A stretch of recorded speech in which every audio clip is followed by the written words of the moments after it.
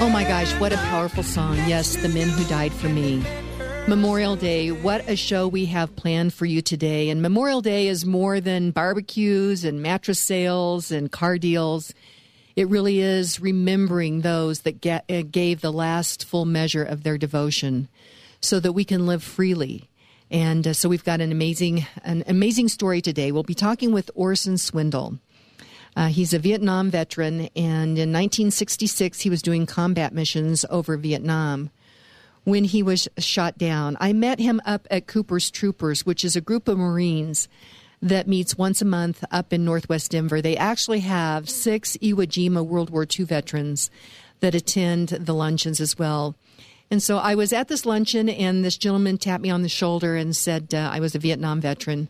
I was in the Hanoi Hilton. I was in a Vietnamese POW camp for over 6 years and 4 months. And it is a truly amazing story. And we need to stop and reflect about the blood and treasure that was given for us so that we can think about mattress sales and barbecues and car deals. And so it's so great to talk with Orson Swindle. Orson, welcome. Thank you very much, Kim. Well, tell us a little bit about you, Orson. Well, it's a boring story in a lot of ways. I grew up in Southwest Georgia. I attended a small town school. Had about 65 kids in my class, and about 45 of us are still living as we approach 82. I attended Georgia Tech and got a degree there, then was commissioned into the Marine Corps, and about 2 years after being on active duty in the Marine Corps, I applied to go to flight school, went to flight school, returned to Beaufort, South Carolina, where we have a Marine Corps station, and began flying the Marine Corps F-8 Crusader, which was a fighter attack aircraft. I was posted with my squadron to Da Nang Air Base in South Vietnam in around the 1st of February of 1966 and began flying combat missions. During that period of time, I flew between that date, I think the 2nd of February when I flew my first mission, I flew 204 relatively successful missions and got shot down on the very last mission I was to fly in Vietnam, and spent the next 6 years and 4 months roughly of my life in prison in Hanoi. And with that, I'll stop and leave it up to you to ask questions. Wow. Okay, 204 successful missions. You're shot down. What went through your mind? What happened when you were shot down? Were you hurt? What happened exactly? Well, we were flying 2 aircraft. We were flying a mission, and I was flying a single-seat aircraft to make it perfectly clear. But we were flying interdiction mission up just north of the demilitarized zone, and those Vietnam veterans and those guys in Cooper's Troopers will certainly remember the DMZ. Just north of the DMZ, I had pulled off a bomb run, and my aircraft was struck by an aircraft fire. The Vietnamese had shot down 2 F-4s just prior to my getting shot down on the same target area. And the aircraft ceased to fly. It lost its hydraulic power, which means it's not going to fly. And I ejected. The aircraft pitched nose down, and I was going at about 400 or 500 knots. And I could not get response from the flight controls, and I was forced to eject, and I was immediately captured by the North Vietnamese in the area. And there's an old adage for fighter pilots said, never jump out of your airplane over the target you just bombed, which is exactly what I did. Okay. And that began my long time incarceration in Hanoi. I was well south of Hanoi, and it took about 40 days for me to get to North Viet up to Hanoi, and went through quite a bit of very brutal treatment. Let's stop right there. When we were talking, as we were kind of preparing for this interview, you mentioned that when you left to go to Vietnam, that your son was 4 years old. Share that story with us. Well, my son, I had one son when I was shot down. And he had just turned 4 years old when I left South Georgia, where I left him and his mother to spend the 13 months I would be in Vietnam, as planned at least. And he had just turned 4. And when I returned home and talked to him again, it was March the 4th of 1973. I had missed 11 years of his development from 4 to 11. I'm sorry, 7 years, from 4 to 11. And I have today my stepson, my wife's son, and his wife had triplet girls, grandchildren for us here about 9 years ago. And I have had the great blessing of being able to experience those years 4 now through 9. And it's been the delight of my life to watch these little girls grow up and bring the happiness they have to us.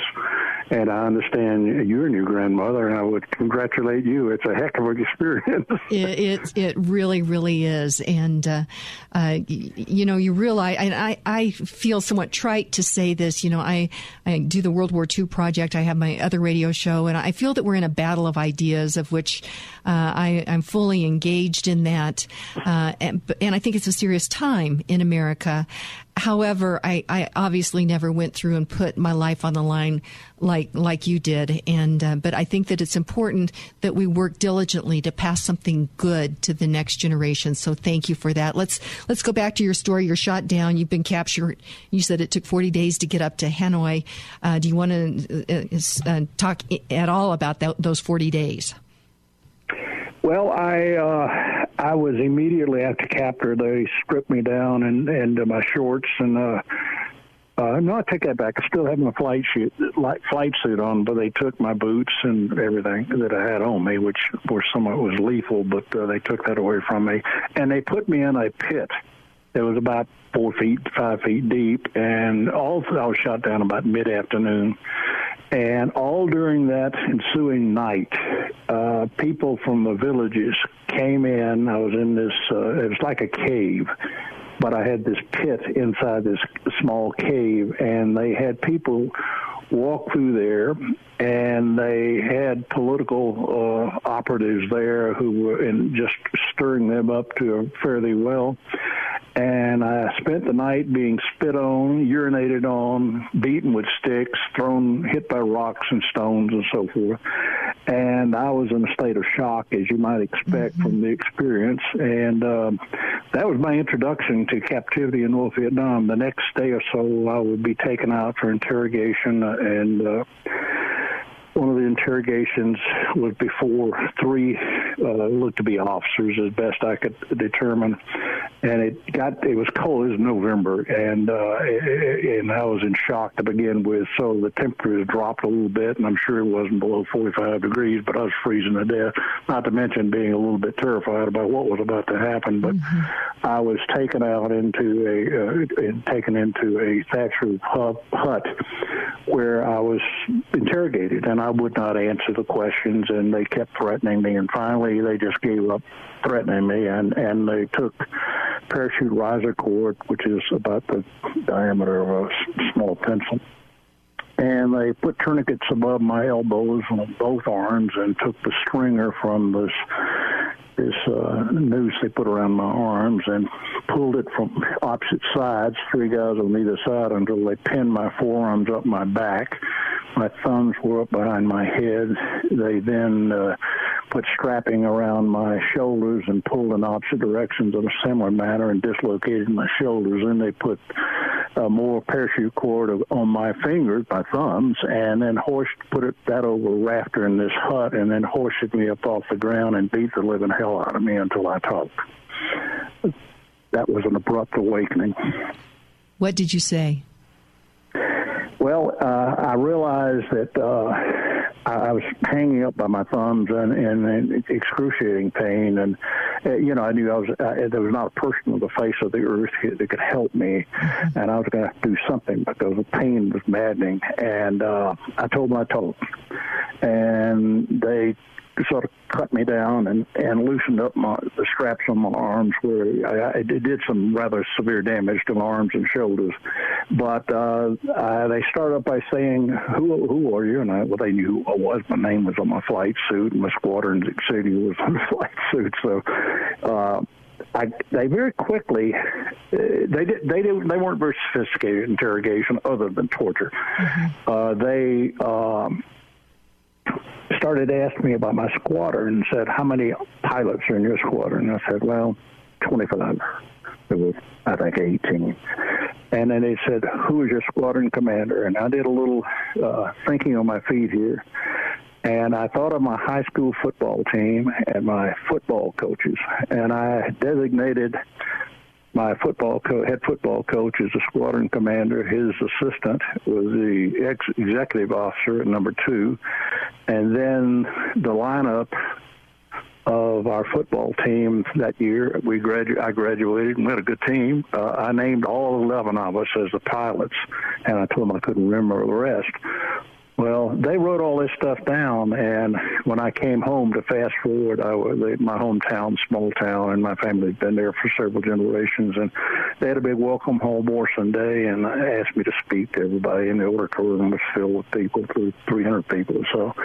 And I looked down, and about 7 or 8 of those 11 guys were right in front of me, and I said, I interrupted my remarks. I said, I want to say one thing to you guys down there, and I named them off. I said, don't you ever go to North Vietnam, because they're looking for you. Oh, Orson, my gosh. But I learned that telling lies was going to be the best way to cope with the pain and suffering that would come in the weeks and months and years that would follow, and I got real good at it. Mm-hmm.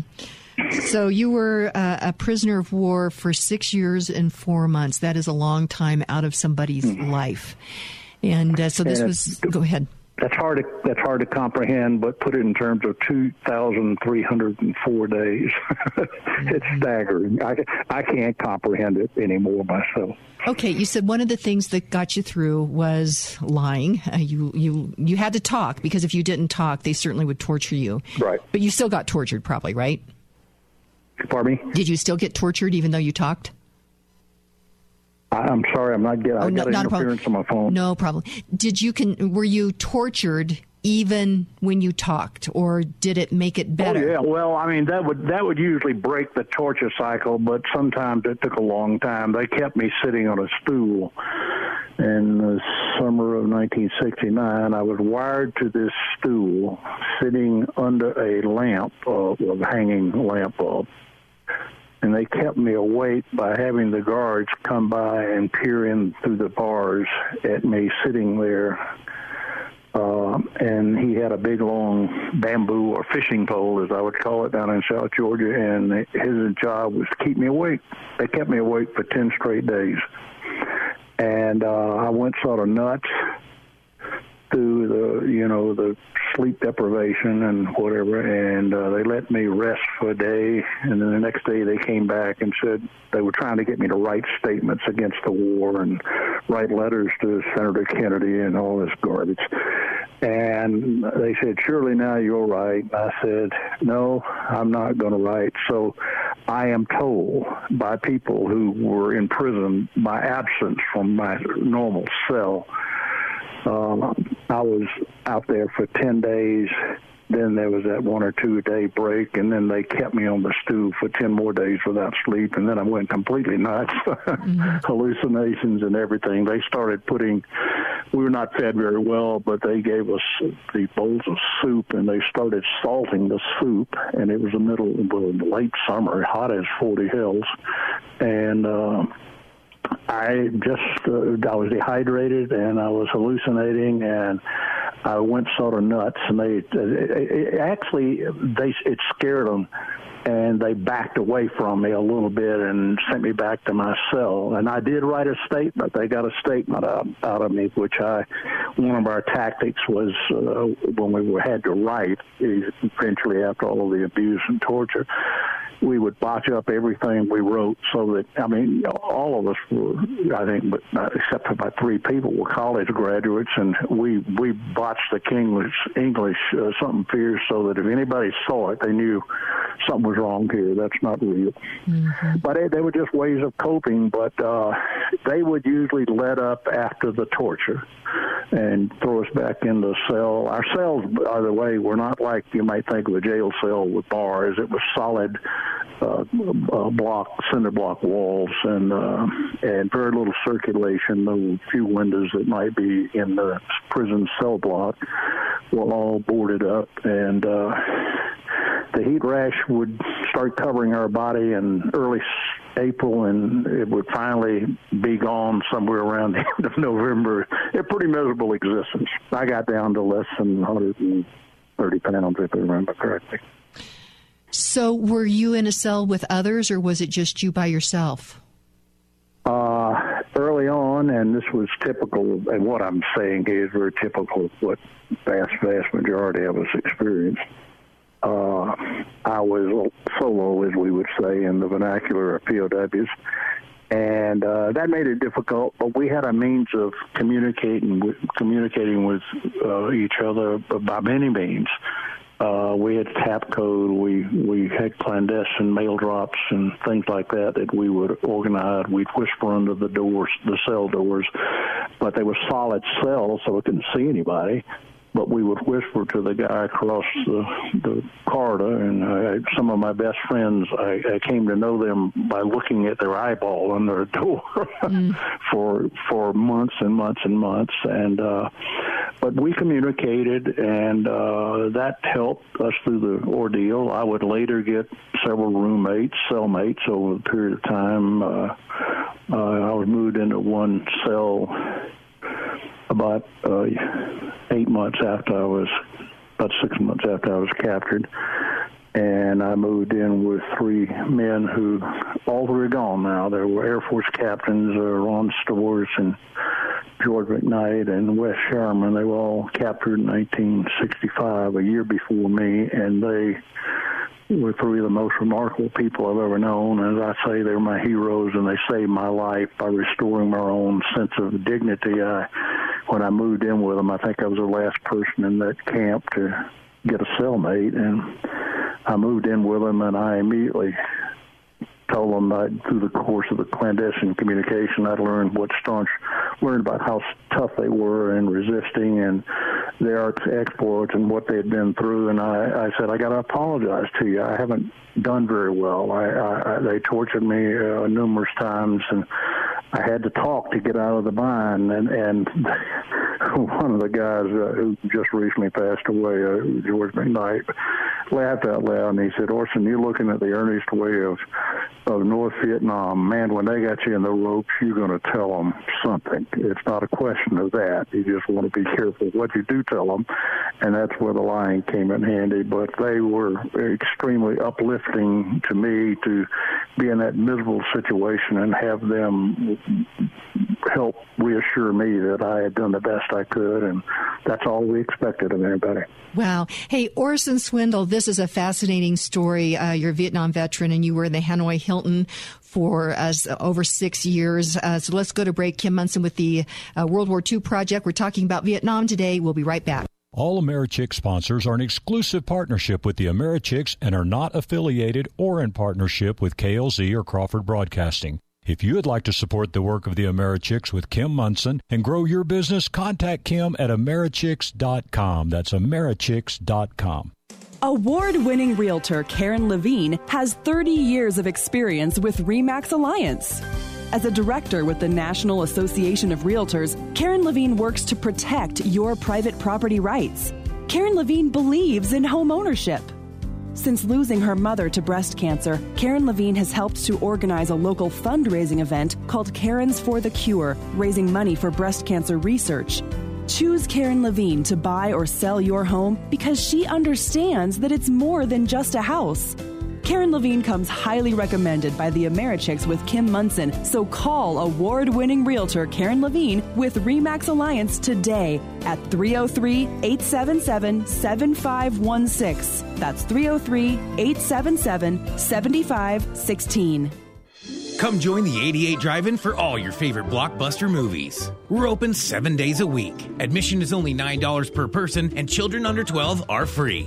Friday, May 24th through Thursday, May 30th. Features will include Pokemon Detective Pikachu, Aladdin, and The Hustle. And remember our popular Monday through Thursday pizza special. Get one 12-inch pizza served fresh and hot from our oven and two tall, cool 16-ounce sodas, all for only $12. Plus, now you can top it all off with our new sweet, crunchy churros and a steaming cup of hot chocolate. For more information, go to our Facebook page or visit our website at 88drivein.net. You get more out of life when you go out to a movie. Hey, welcome back to the Americhicks World War II Project with Kim Munson. I have on the line Orson Swindle. He is a Vietnam veteran. He was a Marine pilot. He was shot down and spent over 6 years in the Hanoi Hilton as a prisoner of war. And so we've gone basically through kind of the first part of when you were a prisoner of war. Let's talk about the middle part now. What was the daily routine once you finally got to a point where you had some roommates? Well, we lived in groups of 1, 2, and 3, and 4, and I say 1 because I think I talked to myself a lot as you pace back and forth in these small cells. But we were kept in these cells, very low circulation. As I said, heat rash was a horrible experience for all of us, and it happened every year. And we what were is that exactly? Orson, what is heat rash exactly? Well, that's right. People in Colorado don't even know what heat rash is. I grew up in Southwest Georgia, and it is a condition caused by insufficient circulation and extraordinary heat. I mean, I would lie down at night on this bunk bed that I was, had to sleep on, and oftentimes that was a concrete pad, and sometimes with leg stocks on the end of it, where you were being punished, they had you in leg stocks. But in the summertime, under a mosquito net, the perspiration would just be rolling off of you hours after you quit moving. And that heat rash and that constant state of moisture all over you leads to a rash, and it would be literally all over our bodies, and it was just miserable, and it itches like mad. So that's heat rash, and if anybody in the audience grew up in Southwest Georgia, you know exactly what I'm talking about. Okay, so there obviously you can't do it. We lived in these small cells, and our beds were basically concrete pads or a board. Oftentimes it was simply sleeping on a dirty floor. We were fed twice a day, and it was very insufficient food for our physical makeup. And I lost an enormous amount of weight, as did everybody. The meal usually consisted of a bowl of we call it sewer grass soup, and a piece of bread or a bowl of rice or a plate of rice. And that was it. And that went on well into my stay, about the 5th or 6th year when things seemed to be changing. They were getting some supplies from the iron bloc countries and like Poland and Yugoslavia and places, the communist countries.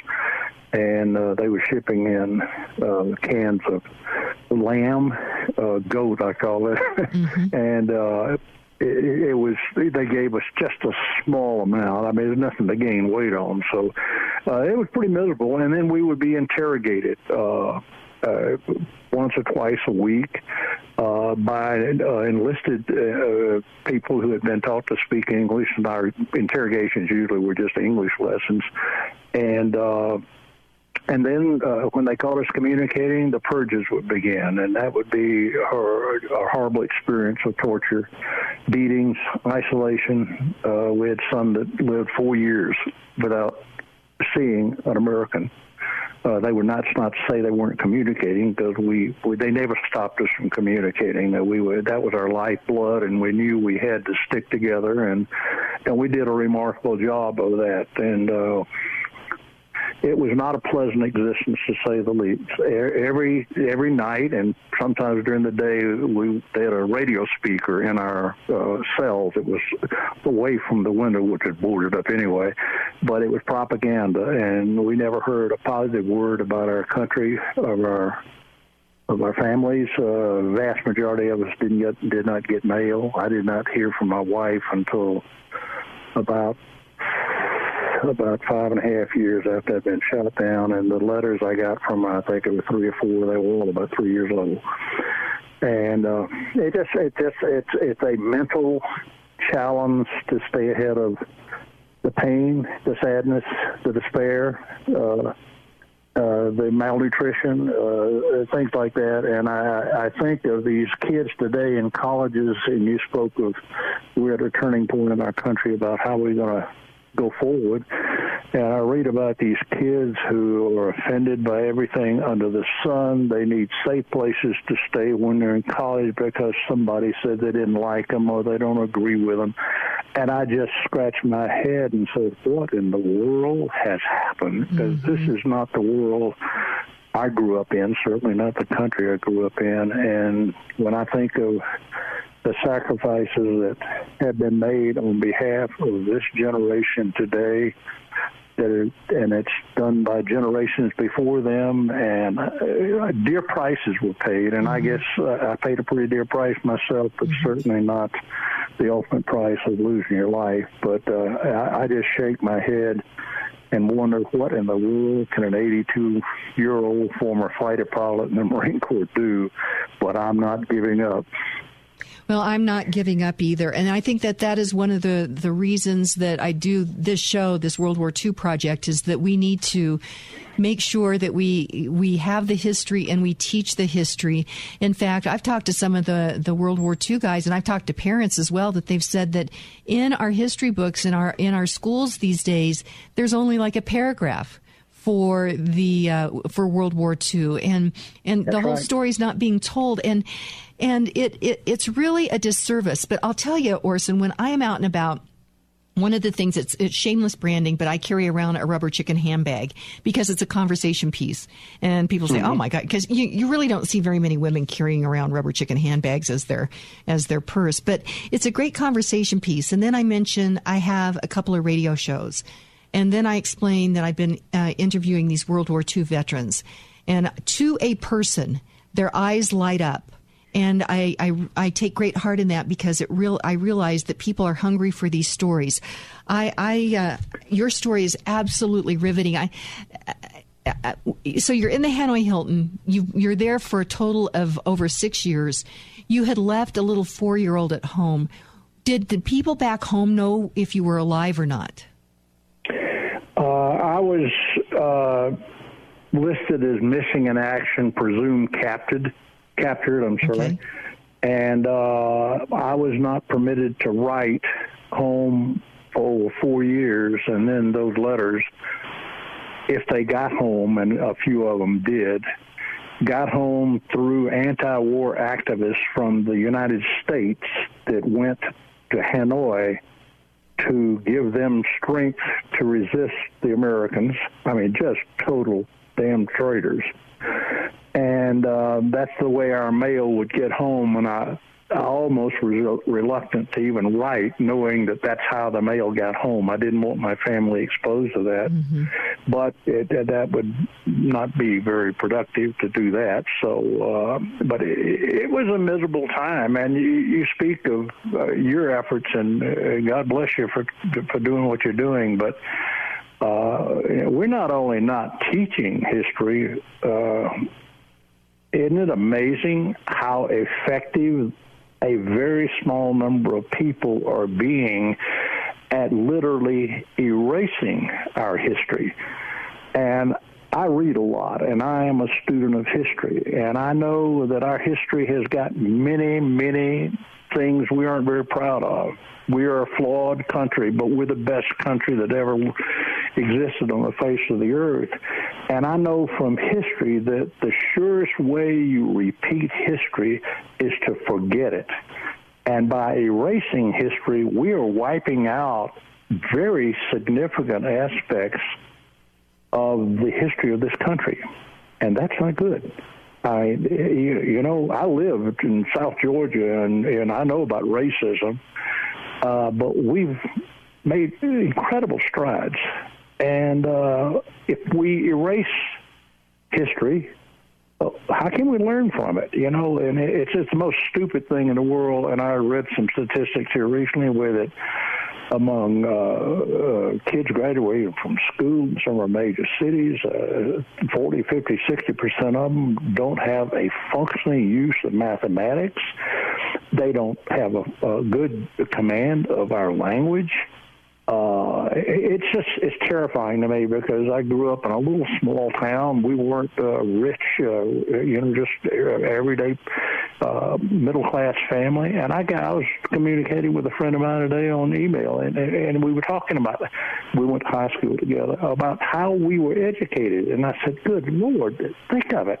I was taught to love books, to love history, to read, to know the language, and it's not being conveyed. And I don't know how we survive that if we don't turn it around. And the blame is going to be on all of us, led by the teachers' unions and people and these progressives that want to change everything, and by the families who aren't paying attention to what is happening to their children in school. It's a tragedy. Well, we do have to be paying attention, and to that, I'm encouraged, Orson. Another project that I've been working on is a study of the Federalist Papers. I'm working with Dr. Tom Cranwitter and his team over at Speakeasy Ideas. And we actually thought, well, why don't we get some people together? And interestingly enough, we decided that we would do this throughout the complete year. We started in January, and we have room for 74 people. And we're doing this over in Centennial at Water's Edge Winery. And Orson, it is sold out, and the wait list is significant. We're going to start another one. That is fantastic. I think people are hungry, and we just have to make sure that, I talk to people, and I say, we have to understand why we believe what we believe. And when you tear down history and ignore history, there is no way to understand who we are, where we come from, why we exist. And so that's one of the reasons I do these radio shows is so that we can talk about these things. And I truly am encouraged. I think that there is a great awakening. And well, we need to spread that. I always speak to people about we all have spheres of influence, and I may know 100 people, you may know 200. You probably do since you're on the radio. And if we could just get our sphere of influence to get active in telling their sphere of influence about the necessity for us to pay attention to all this, and then those people tell their sphere of influence, we can make a difference. And I also tell them that, we by nature are easygoing folks. We don't campaign year-round. We aren't activists. We aren't community organizers. But I'll guarantee you the people that are tearing this country down, they work at it every single day. And any day that we're not working on trying to influence people and get the word out about how great this country is and what its history is and why we are like we are, we're losing. And I'm glad you're encouraged, and I really commend that effort. I'd love to come sit in some night. But it's just a phenomenal challenge for all of us. And, President Reagan, who I happened to work for about 8 years, he once said that our freedom is only about one generation from extinction. And if we don't pass it along, it dies. And it's that simple. And that's been the case of democracies throughout history. And, we're the longest existing democracy, I think, that I'm aware of. And we're 250 years old almost. And the reason they don't exist is because in a democracy we have these liberties, we have these freedoms. We're not pressuring each other, but then we get lax. Well, then someone comes in with a more vile idea, I shouldn't say more, and they win, and democracy disappears. So we got to keep going. Well, that's right. And we're a democratic constitutional republic. And the founders worked diligently. They took a look at history. They said, what worked, what didn't work. They looked at Rome. They looked at Greece. And they said, what works, what didn't work. And so they came up with this whole American idea, which is, I do believe that it's at risk right now. I've said to many people, I think that we are in the third founding of America. There was Washington with the Patriots, and there was Lincoln and the Civil War. And I really think that we are in the third founding of America. And I'm encouraged, but it's a heck of a fight right now, for sure. It's a constant fight. It is. But the other thing is we stand on the shoulders of giants. We stand on the blood of the patriots, and that blood goes through our veins, and it is our time. And I think that our kids, I can't really blame our kids, Orson, because I feel it is my generation that have let them down. And one of these days, they're going to wake up and they're going to say, you guys lied to us. You know what? I'm talking, in the big thing about, what really matters. You've tried to take away our freedom in the name of, fill in whatever activist thing it is. And our kids are going to look at us and say, you know what? You lied to us. And I tell you, that is not the legacy that I want to pass on to the next generation. Well, you're exactly right. It's not our kids' fault. I mean, didn't mean to imply that they were at fault. I'm just saying they are the product of our failure to perpetuate the values and the traditions, the heritage of our country and the history of it. In fact, so many under the influence of people who really don't seem to like this country are undermining all of that, and they're getting away with it. And it's up to parents, our generation, to say no to this. Our triplet daughters, granddaughters, go to a charter school, and it is just absolutely superb. They are learning our history. They're learning science. They're learning things at an age of 9 that I don't think I learned until I got in high school. I hate to say that because I was pretty well educated, but I am so impressed by what they're getting. But every school is not like that. And that's our fault. And we've let that happen. We have let that happen. And so we've given up a lot of ground, but we need to hold the line, and then we need to go on the offense on that. We're going to go to break here in just a minute, Orson. We ended up talking about today, which is so important. As you mentioned, Reagan said that freedom is no more than one generation away from losing it, and that's why we have to fight for it. And to be speaking with you, a Vietnam veteran who spent over 6 years as a POW, you give a perspective that we need to stand up and listen to. So this is Kim Munson with the Americhicks. We're talking with Orson Swindle, and we will be right back. Dan Predovich and his team at Predovich & Company help your business plan ahead financially. The Americhicks with Kim Munson highly recommends Predovich & Company as your financial business consultant. Predovich & Company will take care of your tax preparation, bookkeeping, and business advisory services. Dan Predovich and his team want to learn the unique needs of your business through real, honest dialogue. Because of their advanced technological capabilities, Predovich & Company can help clients anywhere in the United States. Call 303-791-3000 to start preparing now for next year's tax season. Organize your business finances with Predovich & Company. Call 303-791-3000 today.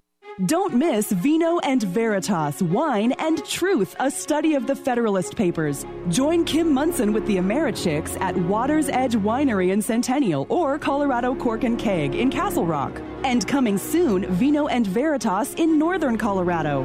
Know why you believe what you believe and be able to have conversations with friends, family, and colleagues. Kim Munson with the Americhicks would like to thank qualified listeners, veterans listening to veterans, brought to you by Dan Brook and Cheryl Tootin in Centennial. In Castle Rock, Kim would like to thank Colorado Custom Services, promotional products, embroidery, engraving, and more. Thank you for sponsoring this fascinating study of the U.S. Constitution. Sign up today at Americhicks.com.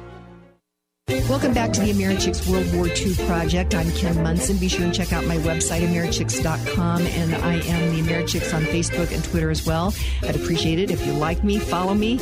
And talking today to Orson Swindle. As you know, this show precipitated out of a trip that I took with a team with the Denver Police Activities League in 2016, where we accompanied 4 D-Day veterans back to Normandy. And standing on the beaches behind these guys, listening to them talk about D-Day, we came back, we realized we have to share these stories. So I've had the great honor to interview over 100 World War II veterans. We've been adding in some of the Korean War vets. The Korean War is referred to as the Forgotten War. And I've been wanting to add in Vietnam veterans as well. And so I was up at Cooper's Troopers, which is a group of Marines that meet up north, and happened to meet Orson Swindle. And as I was standing there, kind of listening to your story, starting to put 2 and 2 together, when the other Vietnam veteran came up with tears in his eyes, I'm kind of looking at, I'm like, these are really tough, courageous men that have been through something pretty tough. And so just so pleased and honored to get to interview you, Orson.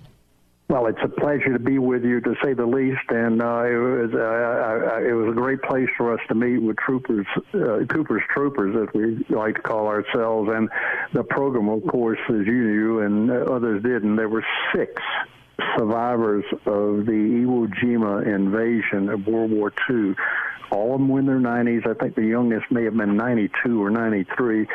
And they were just a remarkable small group of men, and there are not many of them still alive. My father made the landing on Iwo Jima in February of 1945 and survived it. And it's a story that needs to be echoed constantly. Our kids need to hear about it. They need to learn about it more than hear about it. They need to know what price has been paid for this great country, and your efforts certainly help in that. And all of us, everybody, every family ought to tell these stories over and over and over. It just caused me to think about, I have a very dear friend who's Samoan, and there's a tradition in the Samoan culture that all the children have to be educated in the history of their family, and then the grandchildren have to be educated in it, and then on and on and on. They perpetuate their tradition, their history, their culture, and we don't do that. We're too busy with iPhones and sports events and things of this nature. Too many distractions, but history is such a wonderful pleasure. I mean, it is. I watch old movies. I am just fascinated by history. I want to know what's the story behind that story, and I read all the time. And we just need to get back to that, so that if the public schools aren't going to educate our kids properly, we can at least help educate our kids by, enticing them to read. These stories are wonderful stories, and they're true. Well, my dad always said, each of us has 24 hours in a day, and we decide what we're going to do with that. And so we're equal in the amount of time that we have each day. But then we make choices which give us unequal outcomes, but we need to be responsible for those choices.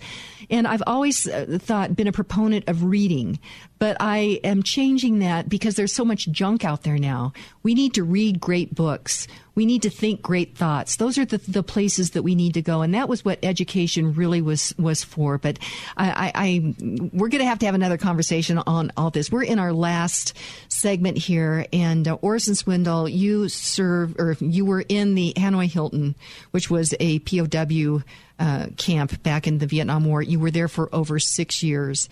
And so let's get through. I take it that maybe that middle part, it was the days were pretty tough. And, you had meager food. You lost a lot of weight. You had beatings. I mean, was there much different in that interim period there between when you were captured and then when you started to see maybe a change of what was happening? I think you mentioned maybe in the 5th year. So is that pretty much every day? That's kind of what it was like for about 5 years?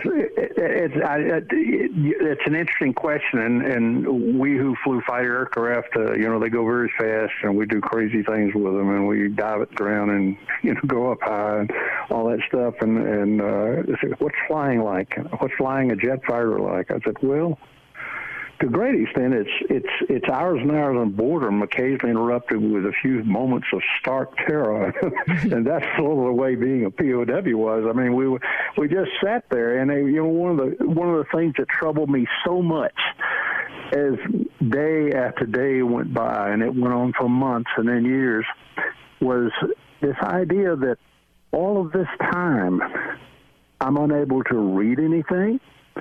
I hear no truth. To communicate with anyone, to share ideas or thoughts or memories is almost impossible because we were tortured and we were caught communicating. So, and people just don't understand what we have. And so it was very difficult as to the question of did the latter phase change. The biggest thing, and I think most of my fellow POWs would probably agree with this, the most dramatic change that we saw was after Ho Chi Minh died, if I remember correctly, on September the 19th of 1969. That caused things to change. And then they started, the torturing was brutal up to that point in time. Then it started to change. That summer I mentioned, which I sat on the stool, Ho Chi Minh died shortly after I finally gave up. And a friend of mine was out. They were doing the same thing to him, had me sitting on a stool. And the word came that Ho Chi Minh had died, and he was immediately taken back to his cell. So the harsh torture began to subside with Ho Chi Minh's death. Then the Sante raid, which occurred in November the 20th of 1970, when Special Forces came into the camp where I was, where they kept me sitting on the stool for so long, Sante, we had just been moved about 30 or 40 days before that, if I remember correctly, a couple of months. And that scared the living daylights out of them. They had we been there, we would have been home. There's been about 55 of us. It's a remarkable story in itself. Talk about heroes. Those are heroes. And we were all moved into the Hanoi Hilton, as we call it, which is a big camp, a big prison, Wallow, which has been around since the days of French colonials. And we were there, and we got very sophisticated with our communication, and things changed dramatically with that because they could no longer isolate us and keep us in small groups. We were all in the same place at the same time. We were in different cell blocks with about 40 or 50 in each one, but we developed communications, and they never stopped us from communicating. And then, of course, when the bombing of Hanoi occurred in 1972, December, that really changed things. In fact, that taught, we could have won that war. My God, there were so many mistakes made in that war. And, in the final analysis, maybe we did win by staying there as long as we did. Vietnam today is a communist government. It is so capitalistic that you're watching the news of President Trump's visit to Hanoi. It's like a modern city. And so maybe in the final analysis, we did win. But the treatment after the bombing of Hanoi, it was amazing, and we had no way of knowing what was going on other than there was this peace accord, peace talks, which have been going on for 3 years, by the way. And then they call us out in late January of 73 and read to us the final accords of the Paris peace talks. And we had long since said that under no circumstances do we show any elation over news of our release, however they want to do it. But we had seen pictures, movies, film of the French and their surrender, a big propaganda movie. And the French were jumping up and down, and we said, don't ever do that. To every guy that we could get in touch with, don't you ever do that. Do not show elation. So they called us out, read the peace accords to us. We stood there very stoically, and the senior officer of the Vietnamese said, did you understand what we just said? And we said, oh, yeah, we understand. Maybe we'd be dismissed. And he said, go back to yourselves. So It was just drop jawed. He didn't know what to say. Well, and this happened one time after another, and we fought them every step of the way. And in the final analysis, we won, at least the Battle of Hanoi. You know, it's interesting that you would say that. I need to learn a lot more about this. I recently did on my other show. I had a former Army. Special something. I apologize on that, but Frank Hawkins, and he had Special Forces. Yeah, Special Forces, I think. Something like that. Yeah, he had done a couple of pieces in the American Thinker, and one of them was the 10 most destructive Americans, and one of the guys on there was Walter Cronkite. And, you know, Walter Cronkite was a newscaster that Frank Hawkins' premise is that Walter Cronkite got the reporting wrong. And many, many years later, he acknowledged that. But there was tremendous damage that was done. He'd be on every day during the evening news talking about the war. And Frank Hawkins said that Walter Cronkite had gotten it wrong. Uncle Walter. Mm-hmm. He was a beloved person. A little interesting side note, when I came home, I was working in the Reagan administration. I was with President Reagan for 8 years in his administration. And I was called by Walter Cronkite's, one of his producers. Walter Cronkite, as you might recall, in about 81, went to Hanoi. And he wanted a POW to go with him. And I said, please tell Mr. Cronkite that I had such respect for him for so long. And it's because of that respect I will just merely say thank you for the invitation. I will not go, because he failed us immensely with his courage. Mm-hmm. And he was duped. And so many were duped. And some of them, I think, even had the intention to be duped. But we won in the long run. Mm-hmm, mm-hmm. Okay, well, Orson, let's go to. You said that they brought you out, and they said that the Paris Peace Accords, that there's been an agreement on that. Talk about the end of your captivity, coming home. Tell us how that was. We've got about 6 minutes. Okay. We had been blind every time we were moved, and we moved often around Hanoi. We were blindfolded and handcuffed, and all this routine was always at night. Well, when they brought the international team in, and they talked to us about we were about to be released and blah blah blah, and they gave us some clothes, and they drove us in a bus. This is in increments. So first was the middle of February, then I was with the March, another group around 21 March, and then I think it was one last very small group, and it was all by date of shoot down, or whether you injured came out first, of course, but the rest of us came out in the order of being shot down. And we drove through Hanoi, which had just been obliterated by the B-52s, and we enjoyed the hell out of that ride, I might add. And we got to the airport, and I'll probably get choked up when I tell this story because it's really emotional, but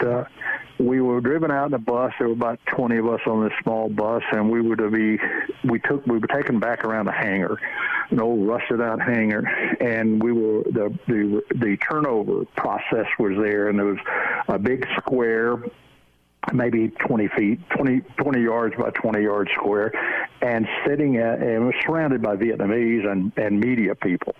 And they were filming everything, and the receiving officer from the United States, in my case, was a Brigadier General Ogan, as I recall his name.